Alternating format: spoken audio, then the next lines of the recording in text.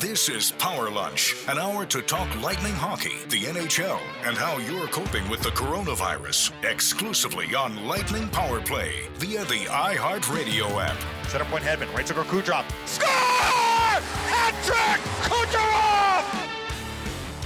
That is right. It is Phase 3. The beginning of Phase 3 as training camps open back up and the NHL is, well, could we say on its way to resuming play? That's the hope.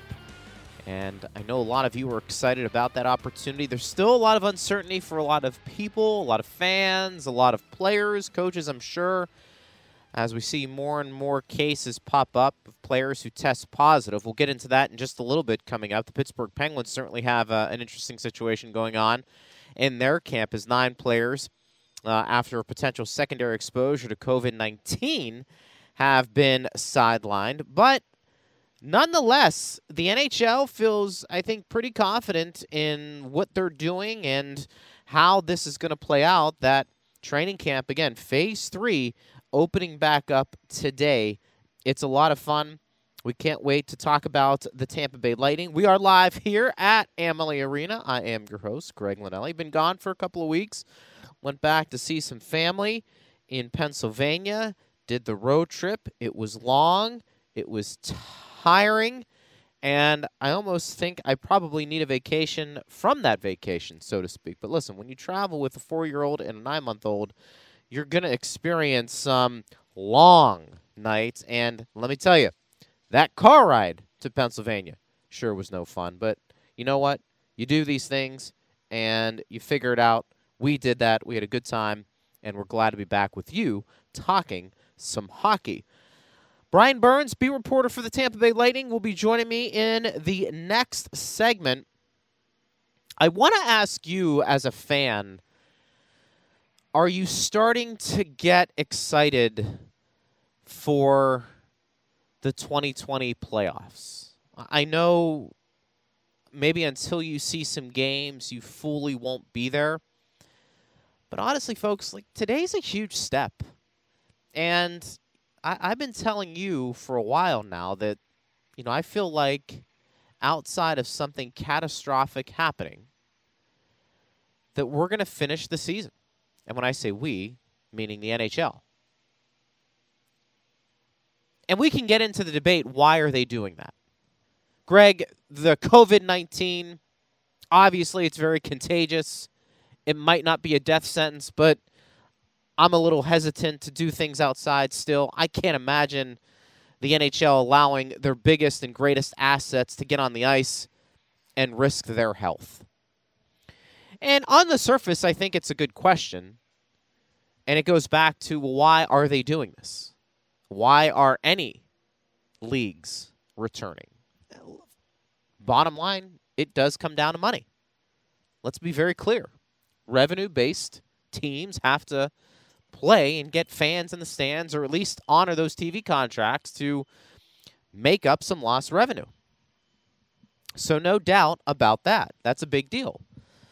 But I also think the league feels pretty confident in what they're able to do medically to make sure they pull this off. I actually think the hardest thing, or the biggest challenge in all of this, are the logistics. There are some people out there who are questioning, why are teams having training camps in their own cities and not have it at the hub cities? In other words, if you want to contain everything, which is the point of the hub cities, keep everything in one bubble, so to speak, why not make everything there? Now, again, that gets back to logistics. I don't know if the NHL could deal with all of that in addition to games and practices with the teams playing. But it's the decision the league had to make. As I've told you over and over again, you can poke holes with anything. There was no handbook for the league to go back and look at and say, oh, okay, let's see, how to deal with a pandemic. Here's what we're going to do. Oh, okay, that's right. Point B, we are going to shut the season down for 4 months. Then we're going to come back, and then we're going to do a training camp. We're going to have one exhibition game, and then we're going to try and go to a couple of hub cities, and we're going to keep all of the players there. Oh, by the way, we're going to allow the players to opt out before 5 o'clock today if they choose not to play. That's fine. But there was no handbook for that. So how are you supposed to pull this off flawlessly? Of course there are going to be questions, and of course there are going to be concerns. I just think, looking at this logically, and you could probably say this with all the leagues, that obviously there was a financial gain to this, no doubt about it. But I think they probably felt, yes, there is some risk to this, but the data they're seeing, these players who are in great shape, they're going to get great care, should be relatively fine. Look, time will tell if that's the right decision, but that's where we are right now. So the question I'm throwing to you as we sit here today is a big first step. And maybe this is beyond a first step, but this is a pretty big deal for the NHL to get back and play games. I'm wondering for you, are you starting to get back into that hockey mood? Or are you, kind of waiting to see what happens, and once you see that first maybe exhibition game, the only exhibition game, at least at this point, that we know of, that's when you're really going to get excited. And also, too, I want to get into this topic probably with Bernsey, but, also in this segment as well. Do you expect more players to opt out and not play? Because I think, to me, this is a fascinating discussion on so many levels. First and foremost, we know that the teams coming back have the opportunity to compete for the Stanley Cup. And when you talk to players that get to this level, obviously establishing themselves as a regular, taking care of their families financially, that's first and foremost, no doubt. Once you start to get in the league, you become a regular, you start to accomplish things, no doubt the goal is to win a Stanley Cup. Probably more so than any other thing you want to accomplish at that point in your career. Just ask Steven Stamkos. Even younger guys who are established right now, Braden Points and Anthony Cirelli, sure, they have things they want to accomplish individually, I'm sure. But when you ask them, why do you play? It's to win a Stanley Cup. And you've seen over the years players who are older that bounce from team to team, from contending team to try and win a Stanley Cup. Obviously Dave Andreychuk with the Tampa Bay Lightning in 2004. We saw a number of examples, whether it was Ray Bourque, Bill Guerin, latching on to a team who has a really good chance to win so you can get that cup and raise Lord Stanley at the end of the day. So you understand that's a big deal for players, is to win a Stanley Cup. And you also know the ability for these players to push through extreme circumstances to play, especially in the playoffs. And so when you see players opting out, for various reasons, by the way, I'm wondering if you think more players will, because of COVID-19, and if it happened to your team, is this one situation where you say, you know what, I can't fault them. That's fine. Because I'll tell you, it was interesting looking at some of the players that have opted out right now. And as I said before, players have until 5 p.m. Eastern time today to declare they're opting out without a penalty. And the biggest name on that list, probably for me, is Travis Hamonic from Calgary. I mean, that guy's a legit top 4 defenseman playing on a playoff team, but when you read why he's not playing, it makes total sense. And he wrote in a long statement that his daughter contracted a very serious respiratory virus last year. There you go. No more debate. You want to start talking about things we don't know about this virus? There's still a lot of things we don't know. Travis Hamonic has a young daughter. He's really not sure if it's wise for him to go play. He just says, you know what, family first. And you know what?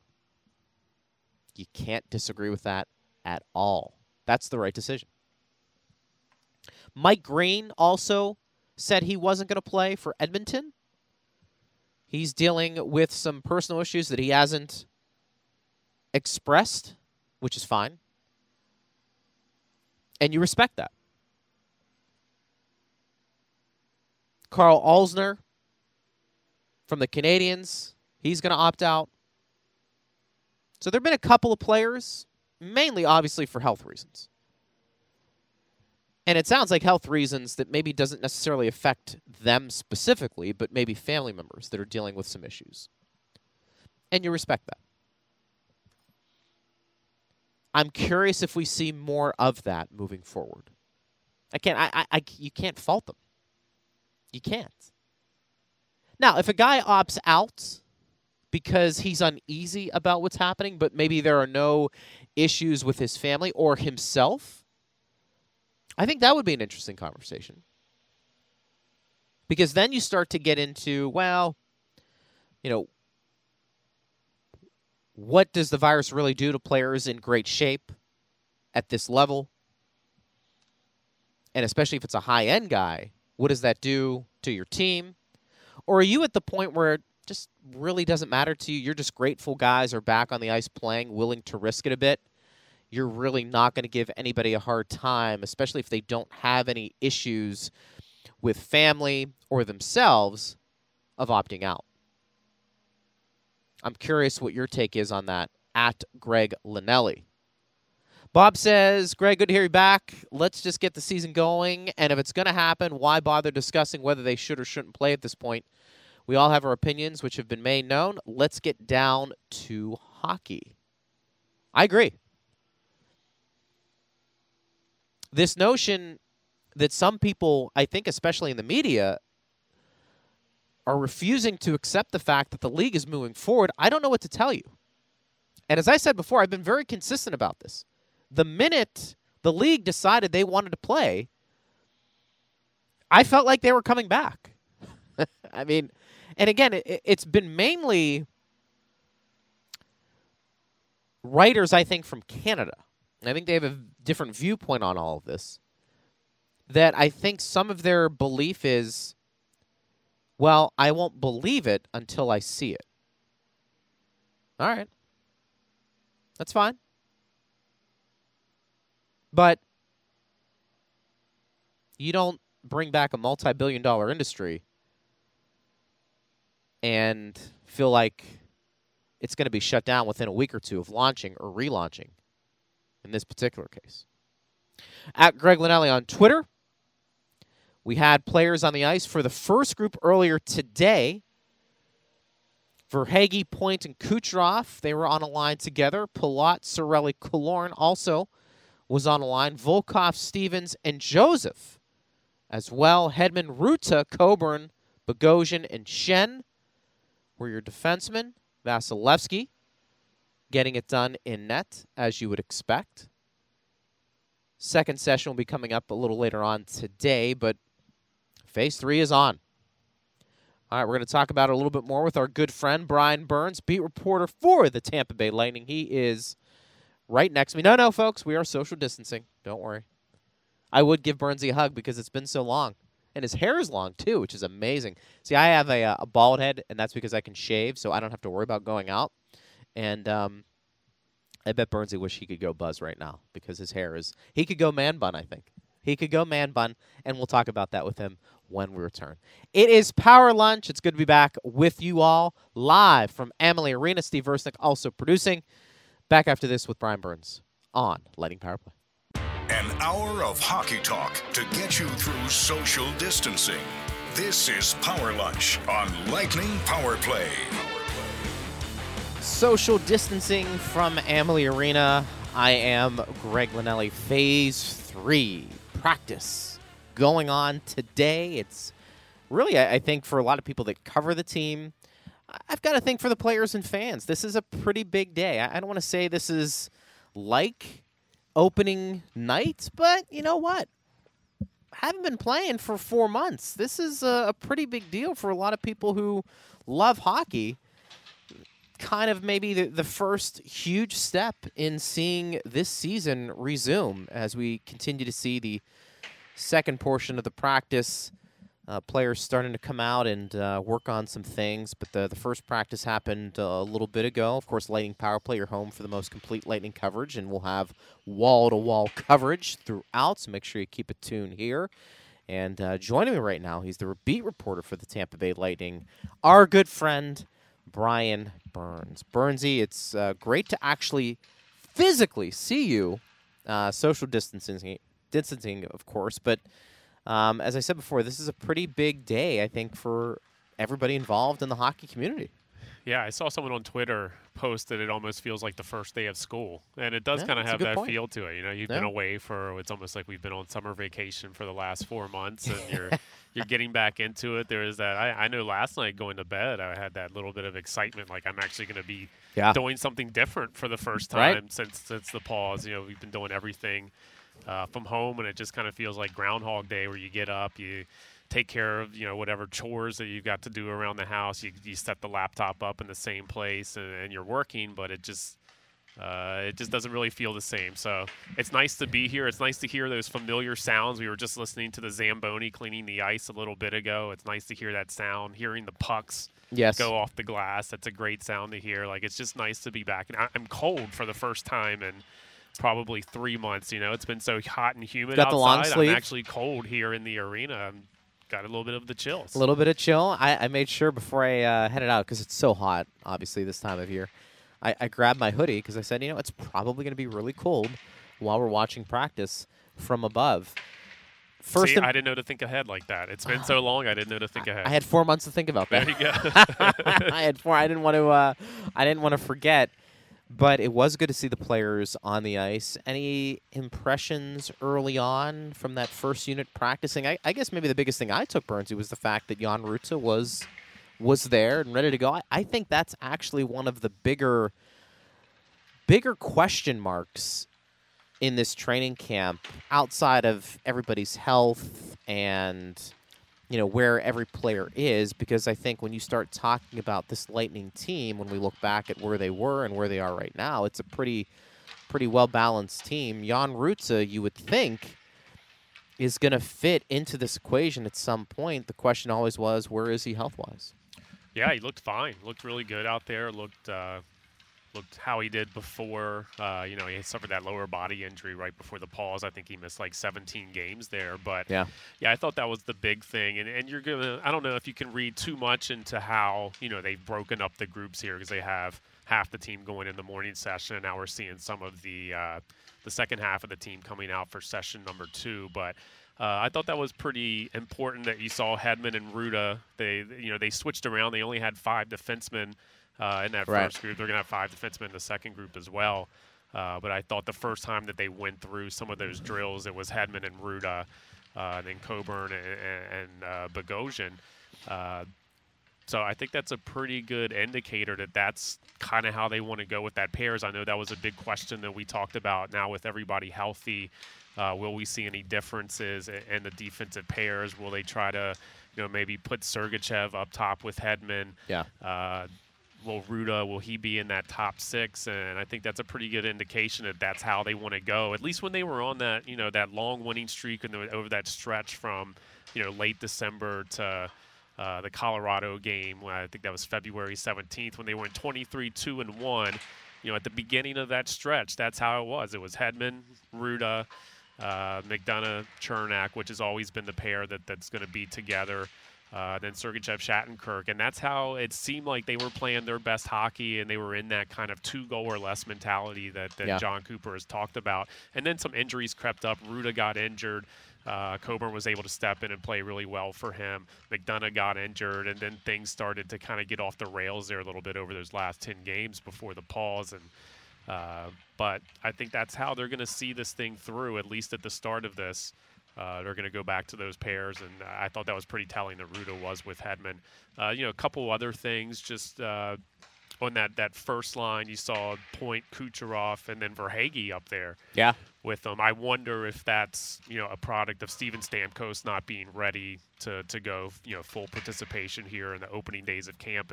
If he's a placeholder or if he's actually a guy that they're maybe looking at to fill that role. The second line I thought was probably the line that we'll see Palat, Cirelli, and Killorn. That seems to be a pretty strong, second line there, third line, however you want to slot those guys in. But and then we saw Stamkos come in after the morning session. He came out for a skate, took some shots, looked pretty good. Wasn't in any kind of no contact jersey.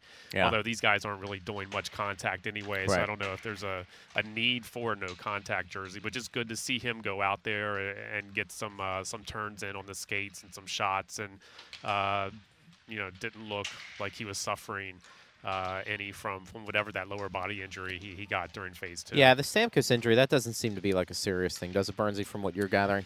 Yeah, just, from what Julian Brisebois said, I'm unrelated apparently to the surgery that he had that kept him out for 6 to 8 weeks. Just something new that crept up during the phase 2 scenario. But from everything that Julian told us, it seems like they'll probably bring him along slowly during this camp, but that once we're ready to get into game action, that he'll be there and hopefully should be at 100%. Brian Burns, beat reporter for the Tampa Bay Lightning, joining us here on Power Lunch. We go till 1 o'clock. If you want to ask Burnsy a question, hit me up on Twitter at Greg Linnelli. Burnsy, take us through the process leading up to the first game. How many more practices are we going to see from this Lightning team with Phase 3? And then looks like one exhibition game for all teams before we get into the round robin. Yeah, they're pretty much going every day. They're kind of doing these 2 a day where they're splitting the team up over 2 different sessions. They're going to do that for the first 3 days. They'll actually have a day off on Thursday. And then as we go later into camp, there's some, blue and white scrimmages that are set up there. I think they have 3 scrimmages on the schedule before they leave or before the end of camp next Sunday. I know there's 3 days off this Thursday. They're going to go Saturday and Sunday, and then I believe there's 2 days off on the following week. But they're going to be out there pretty much every day getting after it. I think it's going to ramp up here. I think today is more of just kind of getting acclimated, doing some of the drills that we've seen them do throughout. When in normal scenarios when they're practicing, but as we get going a little bit further here, I think you'll see more of the contact drills. I think you'll see the intensity ramp up, and especially once those scrimmages start, I think they're going to want to use those to start to get the legs underneath of them and get that feel of what it's like to actually play in a competitive situation. And then, like you said, once they get up to the hub city, they'll have that one exhibition game. And then I think the round robin schedule sets up pretty nicely for them. You got 3 games in 7 days there. You got a nice little break between game 2 against Boston and game 3 against Philadelphia. And then it looks like, I think that last game against Philly is August 9th. August 10th is a day off, and it looks like they want to get started with those best-of-7 series right on August 11th. So that break in between Game 2 and Game 3 could be pretty good for this team to kind of get right into it. Yeah, make sure they're not taxed from that round-robin schedule. Did you have any doubt? I guess everybody had a little bit of doubt when you consider what the world is going through with this pandemic in terms of shutting things down. But did you feel like once the league made that commitment to get the season going, however they were going to do it, that they were going to finish the season? I didn't really have any doubt that the NHL was going to try to finish the season. They were going to do everything that they could to make sure it was finished. I still wonder if we're going to be able to get through this whole thing. I'm a little worried about, especially, here in Florida, and with this being an area where there's a lot of COVID cases right now. It seems to be a hotbed. There's more hotbeds kind of popping up all over the country. For me, it's just, can we get out of this phase 3 without a lot of people coming down with the virus so that once they get to phase 4 and they get into hub cities and they can get in that bubble, that's going to be the key for me. I think once they get to phase 4 and they're in the bubble, then I think if everybody can get there and there's no, outbreak of cases amongst the players, then I think we'll be good to go.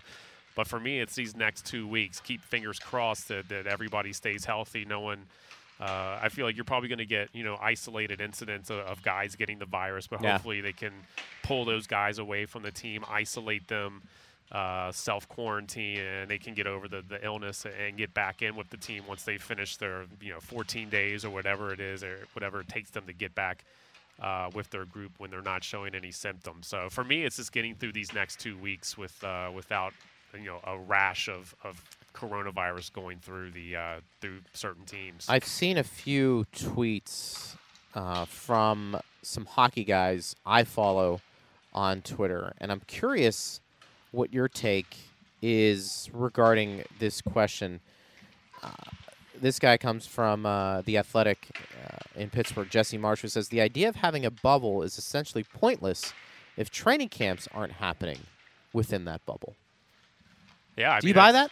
Yeah, I mean, that's kind of what I was alluding to earlier. Like, you're in a situation now where you're in these training camps, but they're trying to protect them as much as they can. Like, obviously, we're in the media here. We're using different entrances. We're kept far away from where the players are. There's only certain people that are allowed to have access to the players. They're part of that player access group where they're supposed to be distancing and wearing masks and staying away from the general public. But then, once these guys leave here, they're going back home and, they might be going to restaurants. You can't really control, like, what these guys do once they leave the arena and they're not under the eye of the people here in the player access group that are trying to keep them safe. So, yeah, it's tough. I mean, they're not in a bubble now, and there's a chance that they could catch coronavirus, and that could derail things because then they're not going to be able – they're going to have to wait before they go into the bubble. You don't want players that have it to get in the bubble, and then if that happens and it spreads inside the bubble, then I think you're pretty much done at that point.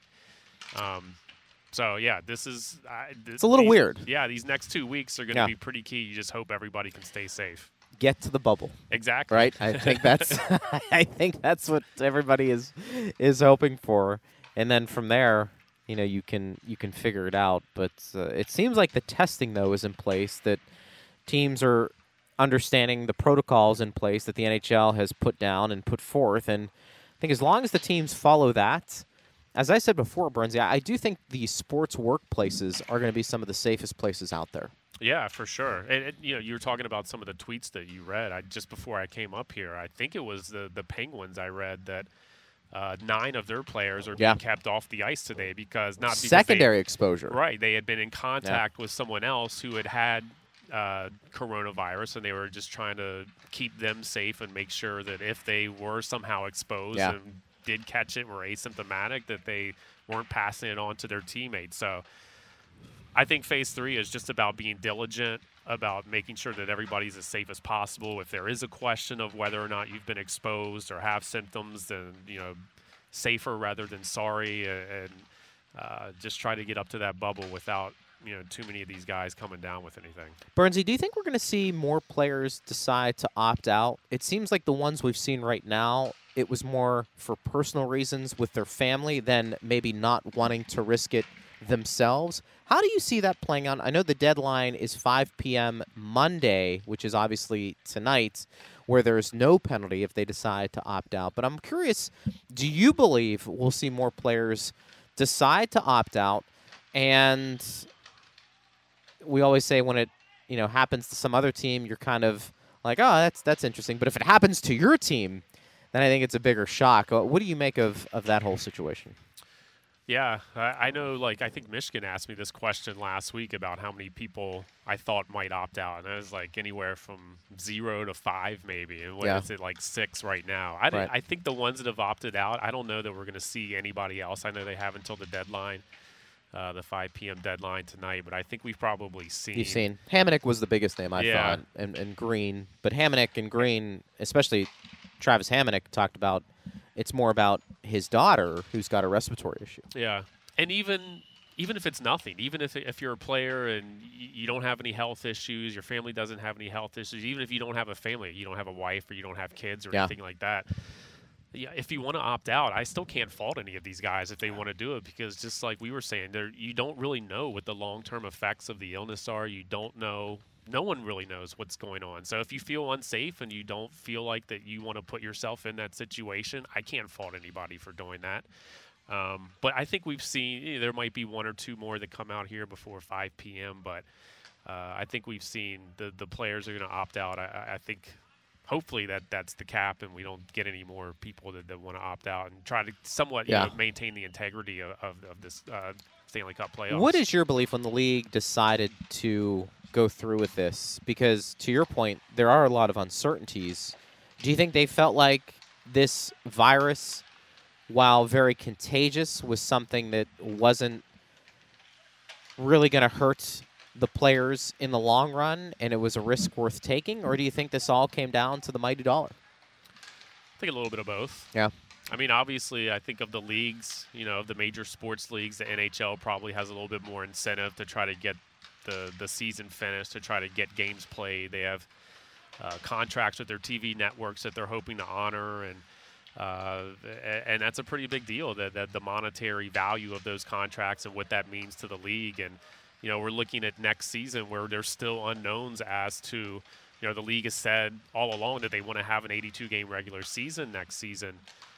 But we don't know, is that going to be in front of full arenas? Is that going to be in front of half-full arenas? Is that going to still be in front of empty arenas? Like, we don't know what this virus is going to do 4 months from now, let alone, or 4 days from now, let alone 4 months from now. So I think really they're just trying to get it in. That's been the key, is just trying to get this thing finished, get the season finished so they can honor those contracts and then not mess with whatever they're trying to do next season and try to still have that 82-game regular season schedule. Brian Burns, beat reporter for the Tampa Bay Lightning, joining us here on Lightning Power Play as the second group is out here with a practice. Curtis McElhaney manning one of the nets here in practice. I think that's going to be an interesting situation, Burnsy, and maybe this speaks to the lack of question marks Tampa Bay really has on their team.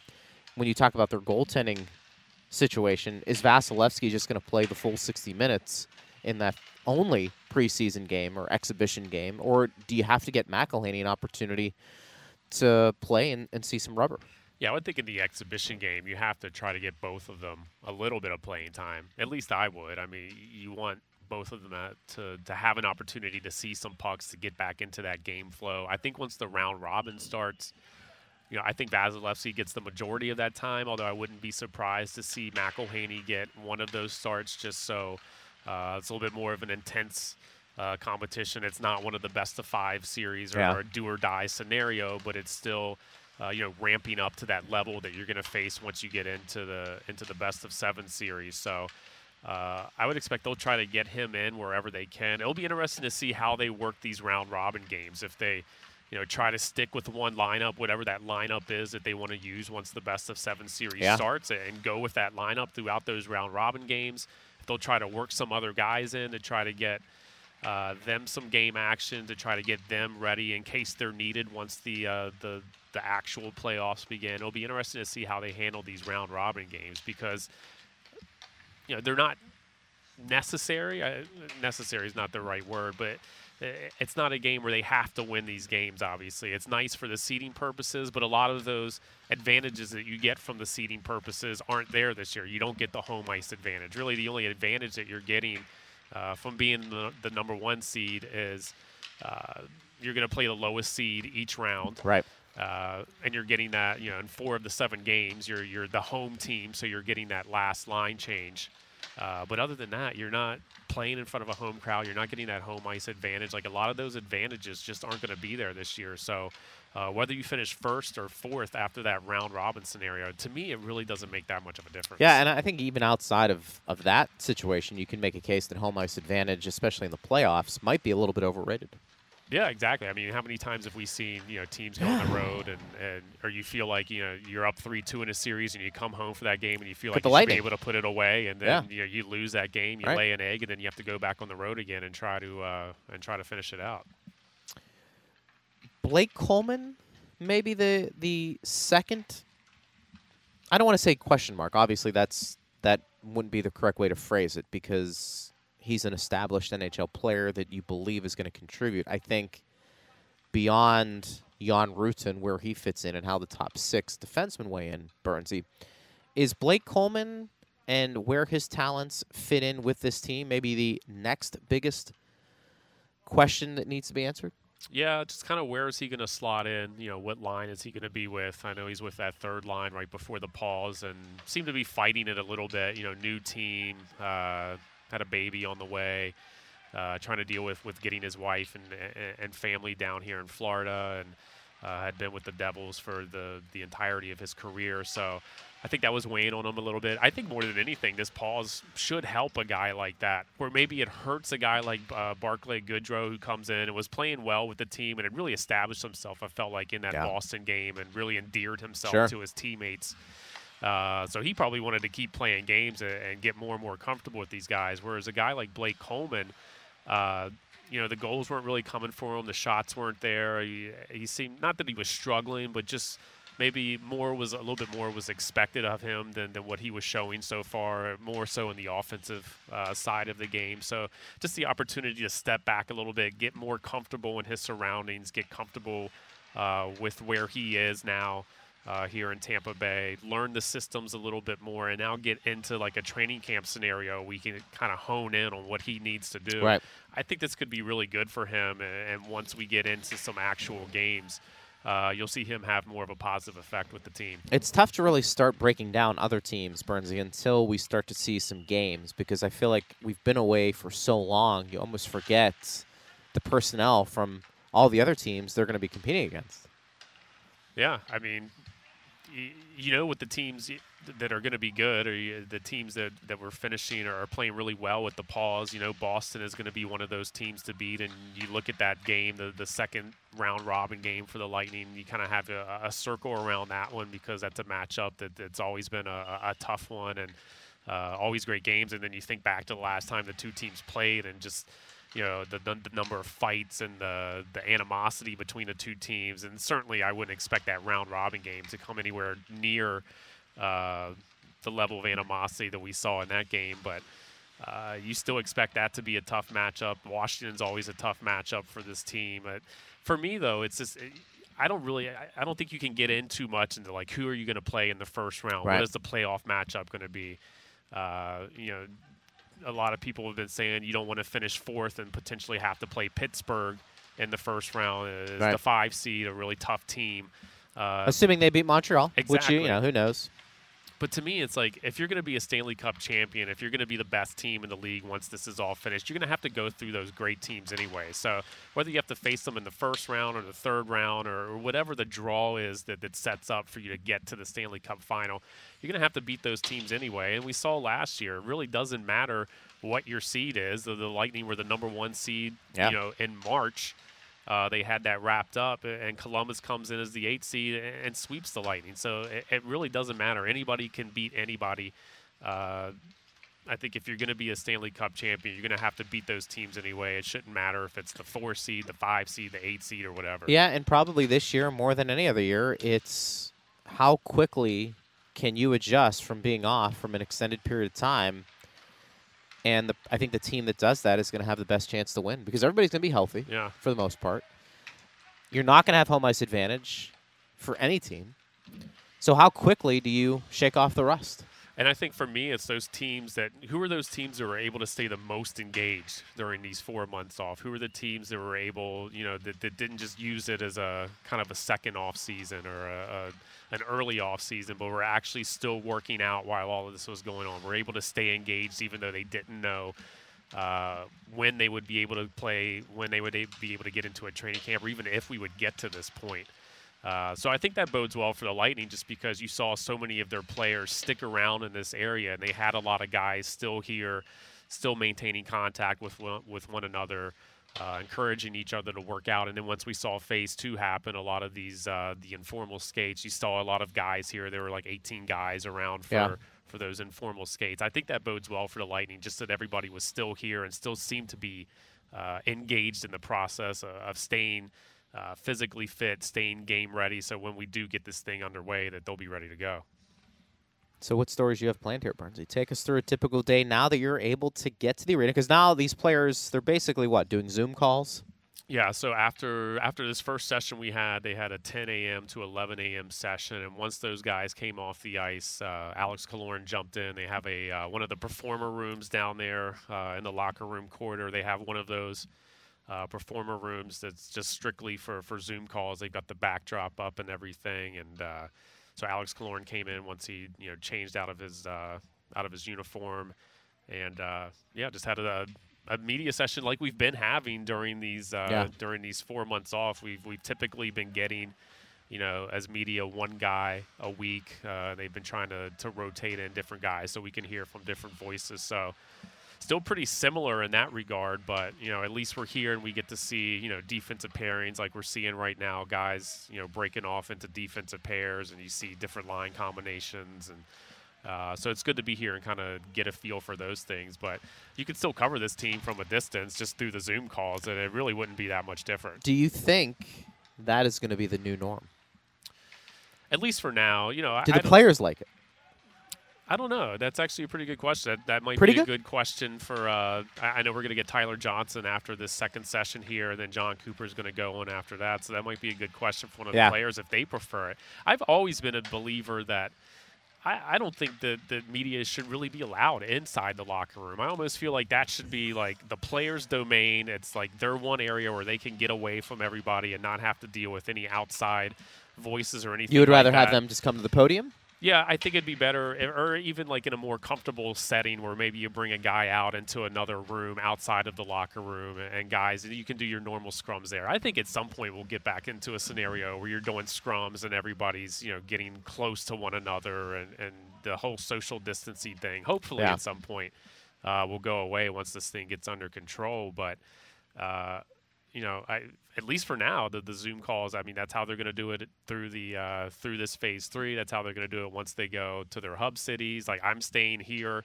I'm not going to be going up to the hub city to cover the team. I will be doing it, from where I've been in St. Petersburg from my house for the last 4 months. And really, I'm not going to be missing anything because we're not going to have any access once you get up there. The only advantage to being in one of those hub cities and watching the games in person is that you kind of get a sense of what it's like to see how this whole thing unfolds. That would be an interesting story. It really would. Would it be? But I don't think it's worth sending me up for 2 months and the expense with the hotel. You may just have to drive. The per diem and all of that stuff. Well, this just in. Chris Johnston from Sportsnet says Austin Matthews confirmed that he had a positive COVID-19 test. He says he was pretty much asymptomatic. Yeah. So we might start to see Bernsey, more and more players reveal that they had it. Yeah, and I know the league wants everybody to be kind of tight-lipped about that, and with HIPAA laws and all that, it's not necessary that we guys have to say what they have or if they had COVID, and so I don't know how all that's going to play out. It does seem like you said with Austin Matthews, where he was asymptomatic, and I know with the Lightning when they had that outbreak and they had to shut down phase 2 for a few days. It does seem like that, at least with the players, they're pretty asymptomatic, or if they have any symptoms, they're very light. It's nothing that a lot of the guys, that had it didn't even know that, they were surprised that they found out about it. They had a high temperature, went and got tested. They were preparing to come to the rink and skate like they normally would, felt fine, but then they found out they had COVID. So, which is the bizarre angle of this virus, is that most people, particularly younger ones, that's basically what they feel. Yeah. Low-grade fever, maybe a few aches, but maybe nothing that's unusual if they're just not feeling well on a typical day, before COVID-19. Now, Mike Zeisberger from NHL.com also went on to say that he can't pinpoint where he got it, meaning Austin Matthews, but he says he feels pretty healthy right now. Yeah, and that's why testing is so important, because, like you said, a lot of these guys don't even know they have it. So if that's the case, and they're getting into a locker room situation and they're around a lot of their teammates, then it could be pretty easy to spread. So it's just important that they're diligent with the testing. They're diligent with making sure people are taking the correct protocols and having all those protocols in place and sticking to them. Well, Bernsey, we'll let you get back to work covering the practice here. We appreciate you, and I'm sure we'll be talking to you throughout, buddy. Yeah. Great to see you. Yeah, good to see you too, Greg. You going to ponytail maybe? No, I'm not. It's not that long yet. It's not quite. Although it's getting there, yet. man. I can kind of grab it here in the back, and there's like a little bit sticking out. My barber lives in Tampa, and I've been in St. Pete for the last 4 months. I think I've only been over here maybe twice. You didn't. You had to do the little Google Maps and and figure out where Emily was again. Yeah, and you know, think for the first 3 months, I was like, I just want to let it grow out. I haven't had like longer hair. I've always kind of kept it the same haircut for the last 6-7 years or whatever. So I was like, I just want to see what happens. But now it's getting to a point where like I don't really know what to do with it. It looks stupid to me. It starts getting like it hangs down over my ears, and it's kind of like constantly like pushing it back under my ear, untucking it. It gets in my eyes a little bit. So I'm ready to get a haircut. I'm going to call my guy. Hopefully on Thursday I can get over there and do your thing. Yeah, I was going to say, have you been tempted to cut your own hair? No, or just buzz it. I know that's a problem. But,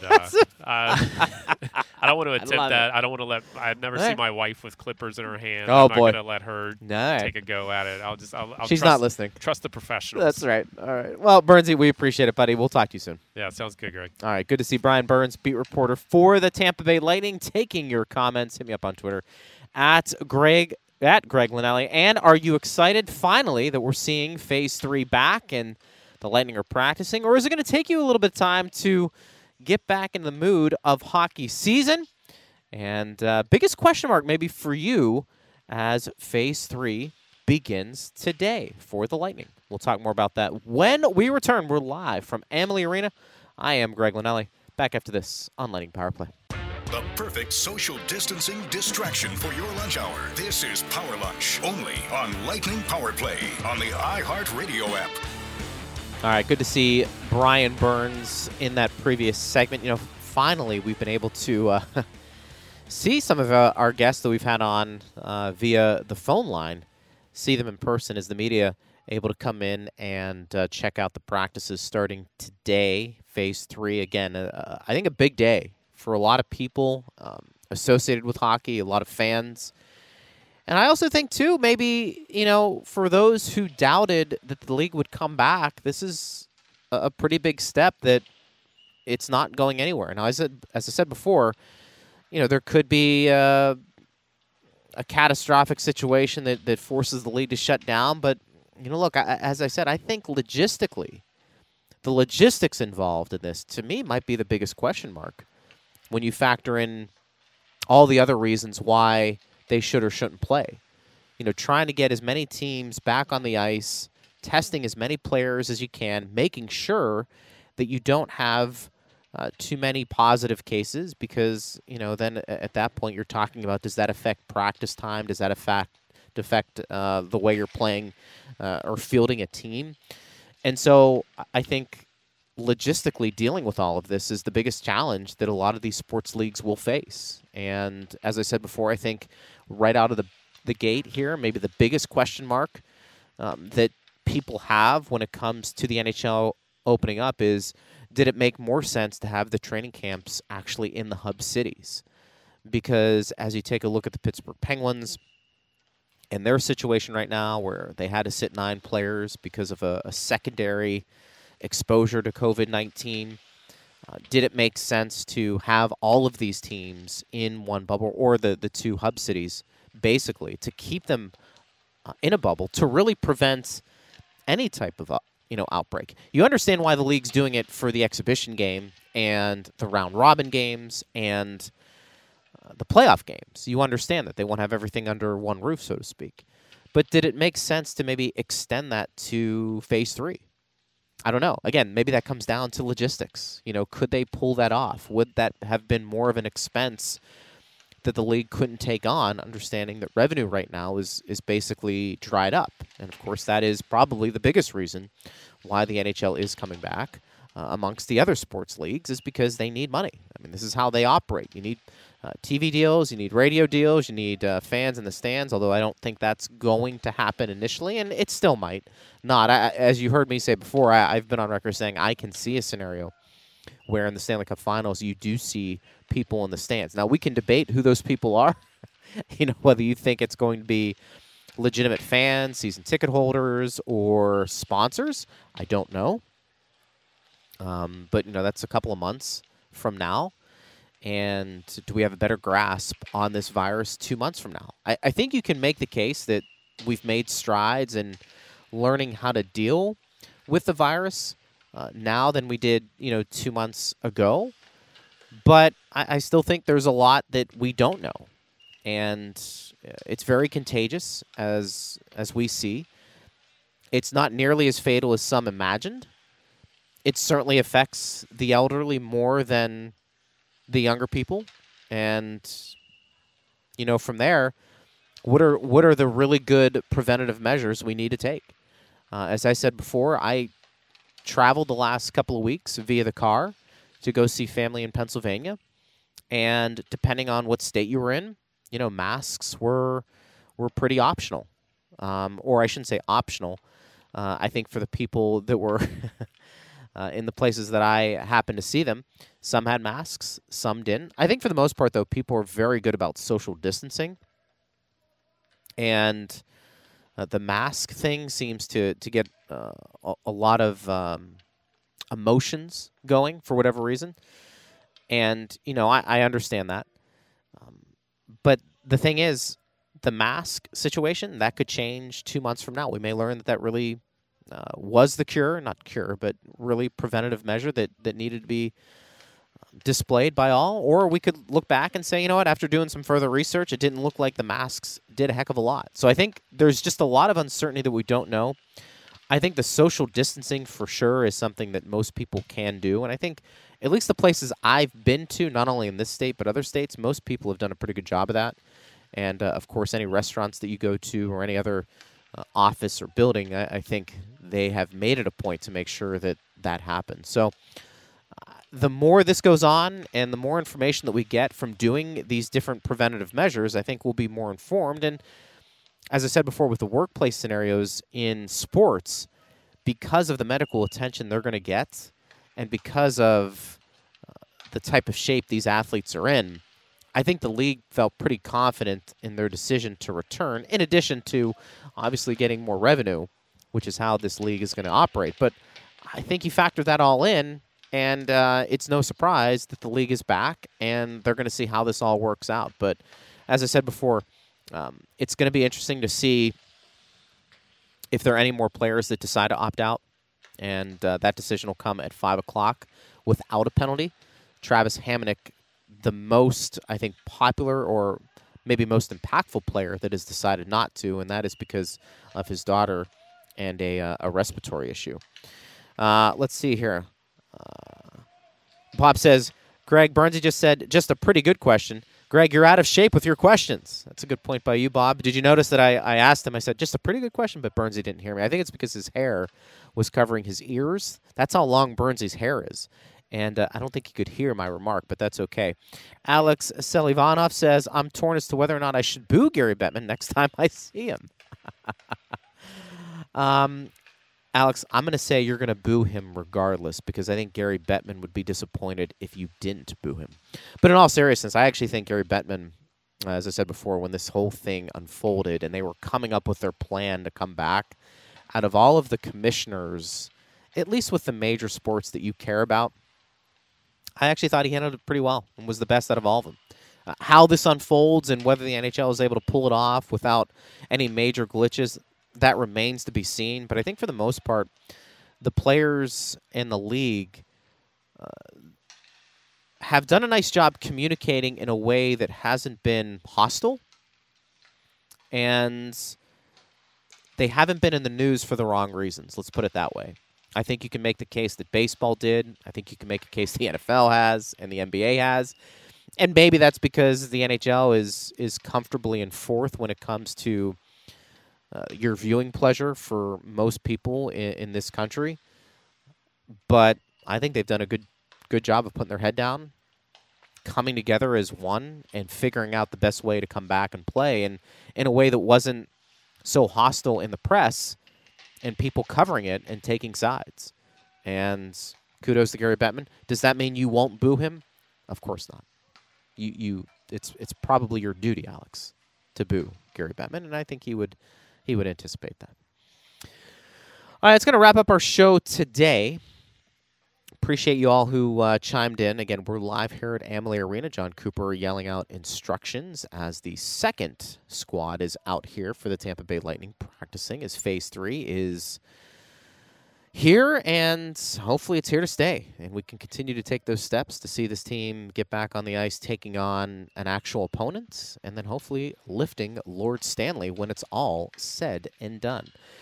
There will be another edition of Power Lunch tomorrow, noon to 1. Dave Mishkin will host, and I will be with you for sure on Wednesday. And then from there, we'll continue to break it down and give you the best Lightning coverage out there. Thanks to Brian Burns, beat reporter for the Tampa Bay Lightning, who joined me earlier. Thanks to Steve Versnick as well. And thanks to you for listening. It's great to be back talking hockey with you. It's only going to get better from here. No doubt about that. I am Greg Linnelli. Thanks for listening. You've been listening to the Power Lunch on Lightning Power Play.